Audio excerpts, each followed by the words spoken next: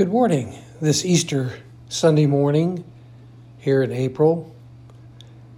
And this is John Duncan from Living Hope Bible Church, and I wanted to share with you the morning message. But to begin with, I'd like to read you a passage of Scripture that's appropriate to this day. I want to look in Matthew chapter 28 and read a passage here, and I'd like for you to close your eyes, sit back, and just meditate and think about this passage. If you want to follow along, though, it is in Matthew 28 if you want to read along with me. But here goes. Now after the Sabbath, toward the dawn of the first day of the week, Mary Magdalene and the other Mary went to see the tomb. And behold, there was a great earthquake, for an angel of the Lord descended from heaven and came and rolled back the stone and sat on it. His appearance was like lightning, and his clothing white as snow. And for the fear of him, the guards trembled and became like dead men. But the angel said to the women, "Do not be afraid, for I know that you seek Jesus, who was crucified. He is not here, for he is risen, as he said. Come see the place where he lay. Then go quickly and tell his disciples that he has risen from the dead, and behold, he is going before you to Galilee. There you will see him. See, I have told you." So they departed quickly from the tomb with fear and great joy and ran to tell his disciples. I'd like for you to spend a little time today in meditation and prayer and just reread that portion of Matthew that talks about the resurrection and the Easter time. And I think it's interesting as we look at that passage of Scripture, it ties in really to the message that I have this morning. You know, we've been talking about spiritual wellness, and last week we talked about hearing earlier, listening. This morning, we want to talk about, what have you read? Or have you read it? Or have you understood it? You see, when we talk about spiritual wellness, many times we have to understand that hearing and reading, they fit together. Because many times as we listen to the Word and listen to maybe a preacher or teacher, we follow along and we read along, not necessarily out loud, but we read along with them. And it's interesting that as you look at a passage of Scripture, you really find on several occasions Jesus saying, "Have you not read?" For example, in Matthew chapter 12, verse 5, or verse 3, he says, "He said to them, 'Have you not read what David did when he was hungry, and those who were with him?'" Or in verse 5, he says, "Or have you not read the law, how on the Sabbath the priests in the temple profane the Sabbath and are guiltless?" You see, the question we have to think about in our responsibility of life as believers is, we're going to be held responsible for what's in the Word of God. So the question is, have you not read? We see that Jesus answers questions about topics like divorce in Matthew chapter 19:4, and he also defends the children. If you look over in Matthew chapter 21, Matthew 21 verse 16, the Scripture says there, "And the crowds that went before him and followed him were shouting, 'Hosanna to the Son of David. Blessed is he who comes in the name of the Lord.'" Now that's verse 9. Go down to verse 16. And it says there, "And they said to him, 'Do you hear what these are saying?'" Because they had just previously, the children crying out in the temple, saying, "Hosanna, the Son of David." And Jesus said to the priest there and the people, "Yes, have you never read? Out of the mouths of infants and nursing babes, you have prepared praise." So we see the importance of reading and our responsibility and what we're held to an accountability to know the Word of God. He also responded in Matthew chapter 22 to the Sadducees about resurrection. If you look over Matthew 22, he says, hold on just a second. In Matthew 22, looking at verse 31 and 32, and as for the resurrection of the dead, have you not read what was said to you by God? The question, have you not read, suggests a major failing that plagued the scribes, the Pharisees, the Sadducees, and not pretty much even affects us today, including Christians. The problem is many do not read the Word of God as they should, and that affects their spiritual wellness. So let's raise the question. How well do you read? Now, let me say to you this morning, there are different types of readers. Those who never read, who've never read the Bible or the Word of God, and this includes most of the world. And sadly, some Christians, it's bad enough for people to be biblically illiterate, but for Christians to be biblically illiterate?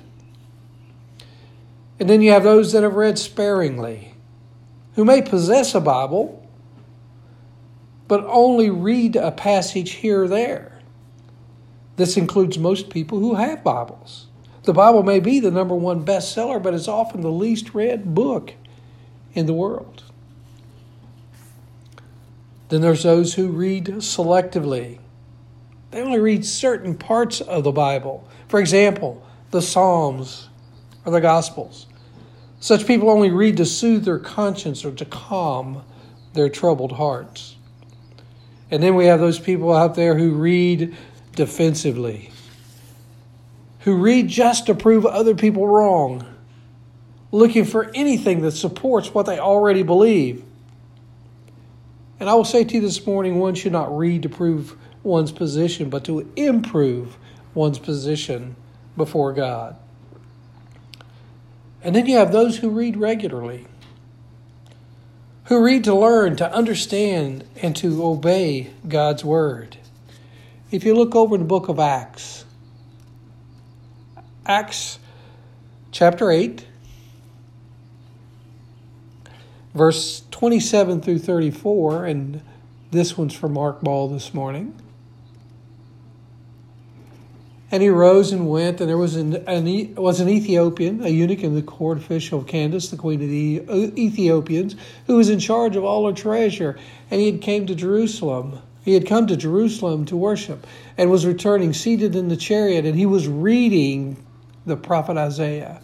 And the Spirit said to Philip, go and join this chariot. And so Philip ran and heard him reading Isaiah the prophet and said, do you understand what you read? And he said, how can I unless someone guides me? And he invited Philip to come and sit with him.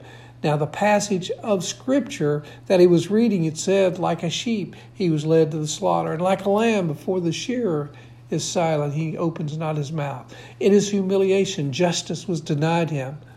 Who can describe this generation, for his life is taken away from the earth. And the eunuch said to Philip, about whom I ask you, does this prophet say about himself or about someone else? As we look at this, we understand the importance of reading. And then let's go to Acts 17, another example. Acts 17 and looking at verses 10 through 12. And the brothers immediately sent Paul and Silas away by the night to Berea. And when they arrived, they went into the Jewish synagogue. Now, these Jews were more noble than those in Thessalonica, and they received the words with all eagerness, examining the Scriptures daily to see if these things were so. And many of them therefore believed, with not a few Greek women of high standings as well as men. The Ethiopian and the Berean, the Ethiopian eunuch and the Berean seem to have been such good readers. They were seeking. They were trying to learn. Now, should not we also be as dedicated to the reading of God's Word as they? So why is it important to be readers like the Ethiopians and the Bereans? There are several reasons. I like to think about understanding the importance of good reading. When we understand this, I want to say to you that reading's always been a struggle for me. I'm not a natural reader, but I find great comfort in the fact that God continually communicates to us the importance of His Word.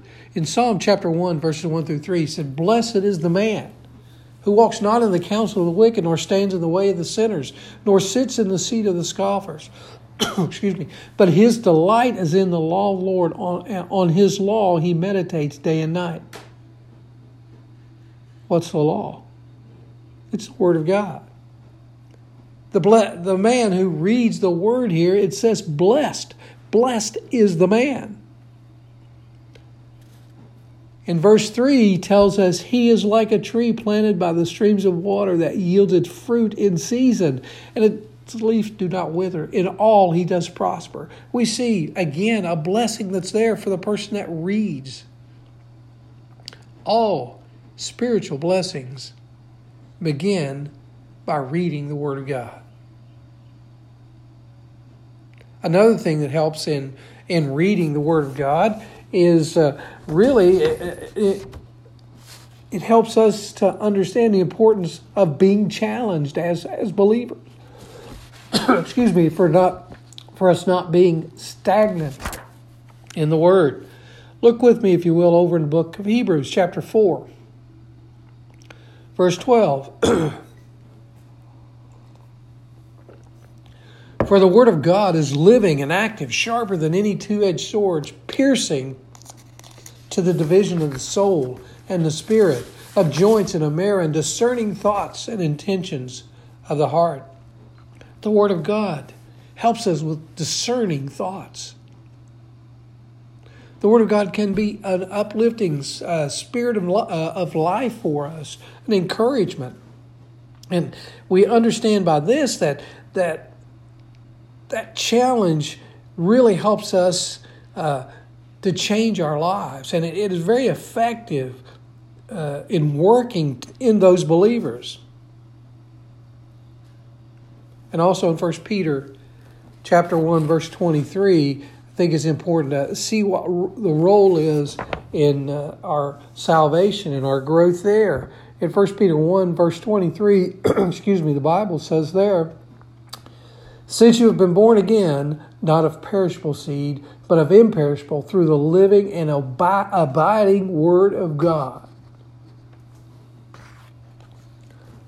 All spiritual life and growth depends upon reading the Word of God. If you were in solitary confinement, one of the most blessed things you could have, if that happened, would be the Word of God. It's important to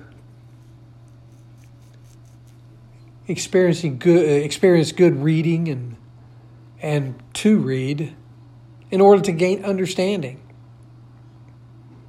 Deuteronomy chapter 31 says, "The fear of the Lord is the beginning of wisdom and knowledge." Ephesians chapter 3, as we read, helps us to understand the mystery of Christ and the church. In 2 Timothy, if you want to turn there with me, 2 Timothy chapter 2, verse 13 and 14.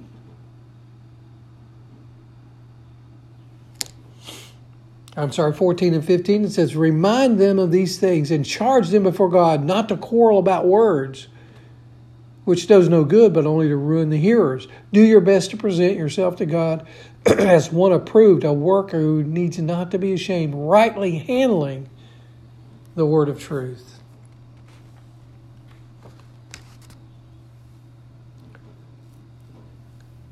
The importance of good reading also helps us to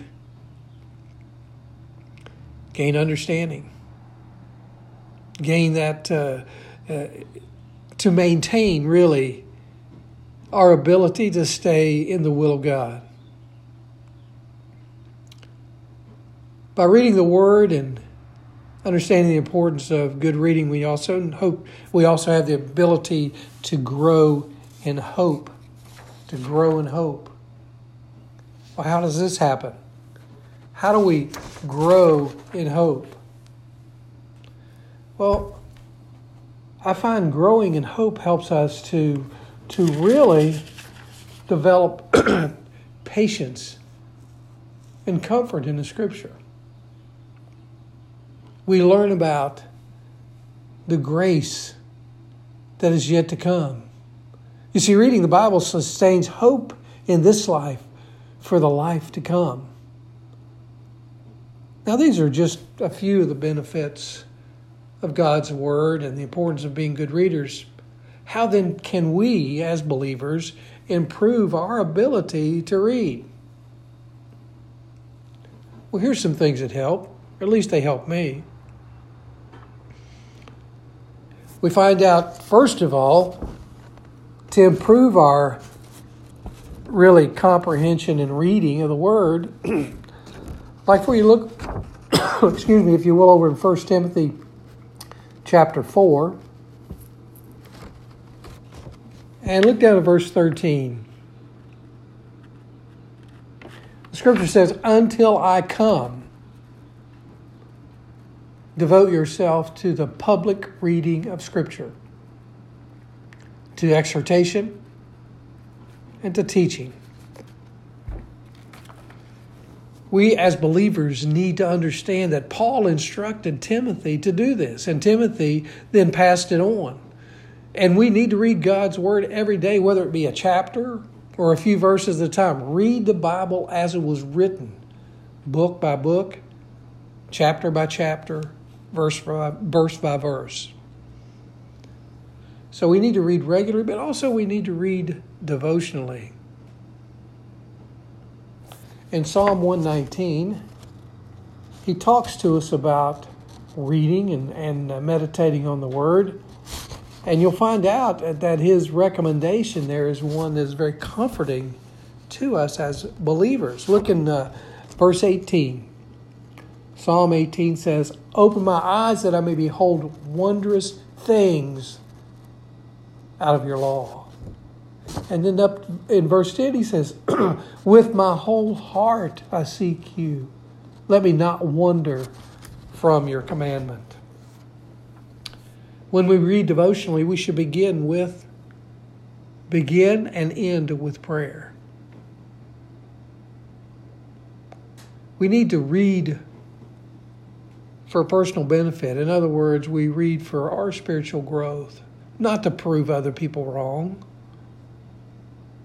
Bible reading should be an important part of your day, a spiritual sustenance to get you ready to go out, that gives you a jump start at dealing with your day. Steps to better reading also encourages us to read with intent. We read to learn. We read to do. In other words, if we take the Word and we hear it, but we don't apply it, are we really absorbing the message that's there? We also read with the intent to teach. Over in the book of James chapter 1, we're not going to turn there, but it says to be doers of the Word and not hearers only. We talked about hearing last week, how important it was. Now we're talking about reading, but we need to take that a step further and to apply and use what we as believers have read and apply it to our lives. We should read to learn what God wants us to do and how to live. It was an interesting story in my pastoring and teaching time period. I had a teen group. It's been a number of years ago, but I had a young lady in our group that was a very solid Christian girl, but she believed that you should not mark in your Bible at all. As a matter of fact, she would look at that verse that says, "Do not add to or take away from," and we many times would kid her about it. But I'd like to say to you this morning that your Bible's your tool. And if we want to improve our reading, one of the things we might want to do is to read and mark. Use highlighters or fine pens to mark key phrases or passages. Because I find this often helps me to focus on the text as I read. But I would say to use whatever helps you to give close attention to the Word of God. Another aspect of good reading would be to read aloud. It's another way to maintain focus when your attention drifts. There are a lot of books that are out there, and they're not the Bible, but a lot of books out there that are supposed to help you to grasp your basic understanding or your basic comprehension of what you read and to improve that. But I suggest to you that reading the Word of God and then meditating on it will give you a lot of understanding and will help you with the comprehension. And reading aloud with someone as someone reads or following along is very important. You see, it's an interesting thing that if you read aloud while someone else is, you've increased your opportunity for retention by 100%. That's according to a guy by the name of Jeff Gregory, the World Language Lab coordinator. You see, when you read silently, you use 2 parts. You guessed it, your brain, your eyes. But when you read aloud, you use 4 parts of your body: the brain, the eyes, the ears, and the voice. This doubles your retention possibility. You not only think about the language and see it written, but you hear it and say it. A simple suggestion, one with great potential for comprehension and retention, is to practice this. Now, obviously, sometimes when you're by yourself and you're reading aloud and maybe your wife comes in, she might think you're talking to yourself or whatever, but you're not really losing it. Again, it's a way to really connect.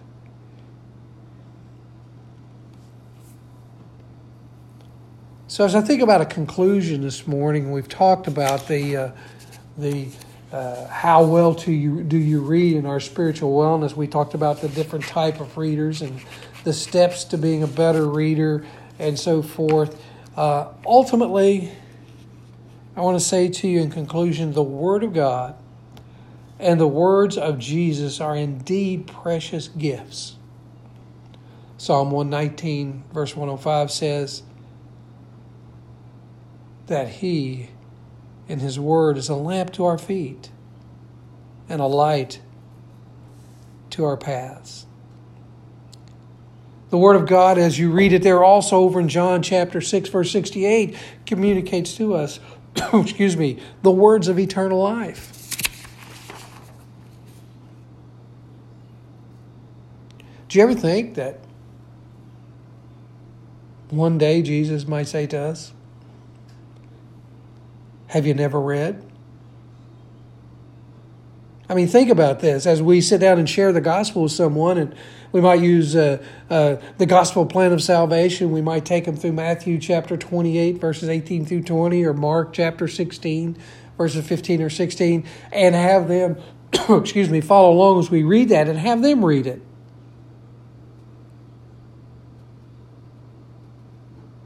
There's a responsibility for us as believers to have read what I say is the owner's manual to our spiritual life, the Bible.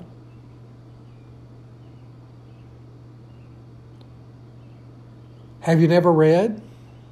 In the book of Revelation, chapter 2, verse 10, talks about the need to remain faithful, the constant renourishing of our spiritual well-being is through the Word of God, through prayer, through the reading of the Word. Again, going back to Psalms chapter 1, verses 1 through 3.